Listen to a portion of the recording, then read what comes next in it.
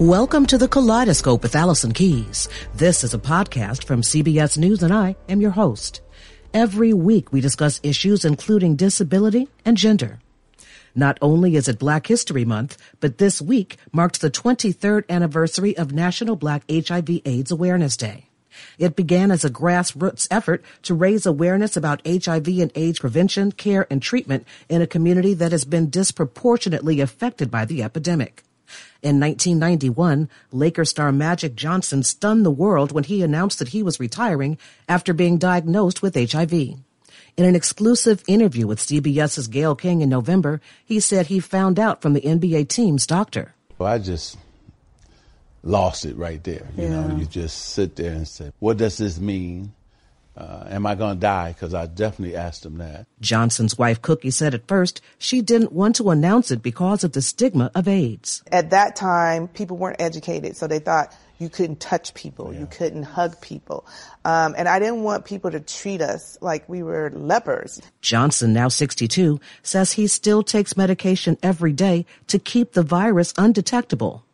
Mark Meacham at ViiV Healthcare, who serves on the Presidential Advisory Council on HIV/AIDS, has been fighting the illness for more than 15 years. He says even now, there are still barriers to reducing new HIV cases among Black people, including racism and homophobia. We asked him why. That conversation after this short break.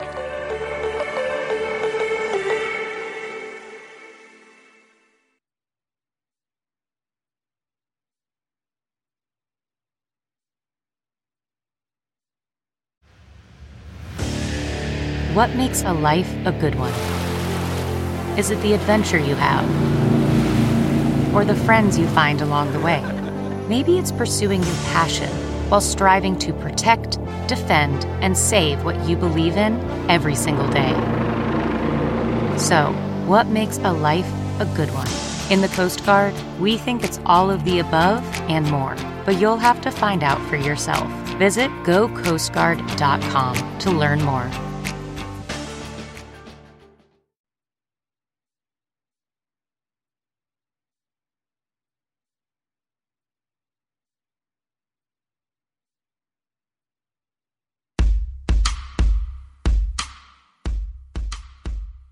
One issue is the silence around HIV. I think broadly in society, both in Black society and American society in general, there's the idea that HIV is over, that we don't have to worry about it anymore. But the reality is that about 42% of the people living with HIV in the U.S. are Black people. And then when you look at the different groups, for example, Black women are 14 times more likely to acquire HIV than white women. So we have definitely, the disparities have been enduring. They were there at the beginning of the epidemic, and there wasn't the visibility to the epidemic in different communities and communities of color. And I think all of that has played into it. And when we're talking about Black women, we're talking about Black women who are not part of the LGBT community. Is that right? Absolutely. And so men who have sex with men are the most affected group by HIV. And when you break that down by race, the lifetime incidence for a Black man who's gay, bisexual, has sex with men is 1 out of 2. So when you look at other groups, for Latino men, that number is 1 out of 4. When you look at white MSM, that number is 1 out of 11. I remember back when Black churches would literally say, instead of saying that someone died from AIDS, that they were dying from cancer. Is it still that much of a stigma in the Black community? Absolutely. And the unfortunate thing is, I hear stories, I haven't been out about as much during the COVID period, but right before I was still hearing stories of people and families where they didn't allow people to use a fork. So they would give people living with HIV a paper plate and a paper fork because they thought it might be transmitted that way. It's a terrible burden, particularly on women in terms of destroying their community. So the church community can often be rejecting of folks living with HIV. Friends can be rejecting of HIV. And there's still that stigma around how it actually can be transmitted. So absolutely, we have not improved on that as much as we should. Is that because there is more homophobia and transphobia, really, in the Black community? Because people who aren't part of the LGBT community are like, what's going on with this? We don't understand. We're afraid of you. Well, I certainly think that it's kind of a tale of two cities. On the one hand, things have vastly improved in terms of visibility for LGBT people. So on TV, radio, numerous places in media, there's more representation. But at the same time, there's still that stigma, that core belief. And I would say it is more pronounced in the South that we hear from people directly that it's viewed as a strike against you. And so we've heard from Black men in the South that, that living in the South as a Black man is a strike against you. Being a gay Black man is a second strike. And then getting HIV is a third strike. And I know there have been many studies done about the level of racism in the healthcare system. Is that also affecting people's ability to get everything from just basically being tested to prevention and treatment? Absolutely. We see systemic issues in prevention and treatment. And just to pick up on the prevention side, often we've heard stories of women who have gone in and sought PrEP, pre-exposure prophylaxis for HIV, and have been quizzed by their physician about, well, why would you need this? I thought you were married. Are you in a stable single relationship? And if you are, then you would not need HIV. And that's really just the opposite of what we need. If people believe that themselves to be at risk of HIV, really, it shouldn't be the clinician making a determination of whether that person needs access to PrEP. They should really get that access to PrEP. So we definitely see people being discouraged and having trouble accessing it. And unfortunately, some of those people having trouble accessing it then acquiring HIV while they're trying to get on PrEP. I wonder if you can talk to us about some of the things that can be done to fix this. I mean, it has been such a scourge on the community for such a long time, and it doesn't seem like that much is changing. Well, I think one of the things is that I definitely, we look at this, when we talk about the statistics and the stigma, et cetera, it can be discouraging. I think I want people in our community, the Black community, to be encouraged around the fact that we can end the HIV epidemic.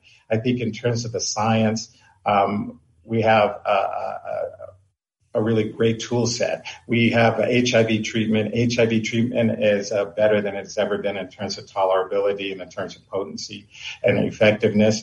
People who are on HIV treatment can live a normal lifespan. And additionally, being on HIV treatment can prevent you from passing that on to a partner. And so that's critical to a sexual partner. So that's a critical bit of knowledge that's really not widely dispersed out there outside of the healthcare community.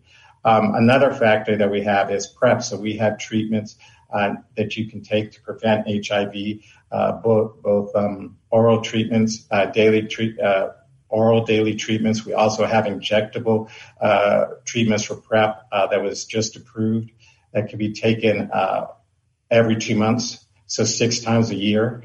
And these are things that people that kind of the advancement and the innovation in HIV are things that people aren't often aware of. And when you look at those disparities we talked about, certain groups are benefiting from that standard of care, which is that combination of HIV treatment and the effect of that eliminating transmission, and then the effect of PrEP being used to reduce transmission. And so their rates are going down, whereas our rates are going up. So between the last 2 data points for Black people living with HIV, we were at 41%, and we inched up to 42% of all people living with HIV. So I know we're talking about National Black HIV/AIDS Awareness Day, but it sounds like, other communities of color are also still having issues as well, right? Absolutely. We've seen an increase. One of the groups that saw an increase in the latest data set around new cases of HIV were Latino gay men. And as I mentioned, they have a 1 in 4 lifetime chance of acquiring HIV.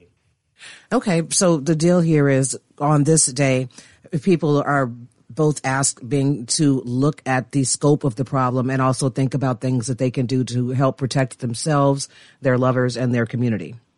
Absolutely. I think the stigma is one thing. Again, I think knowing that HIV treatment works and that there are options out there for prevention and engaging and being persistent and seeking out care is critical. And again, knowing that there is a national effort. We have a national ending the HIV epidemic plan, and we need people to engage with it and know that we can do this.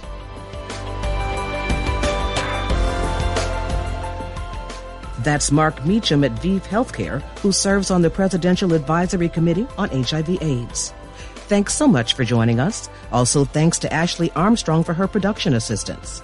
Like what you hear? Come back for more and listen up. There will be new episodes of Kaleidoscope with Allison Keyes every Friday. Follow the show on Apple Podcast or wherever you get your podcast and leave a rating or review. Thanks for listening. I'm Allison Keyes, CBS News.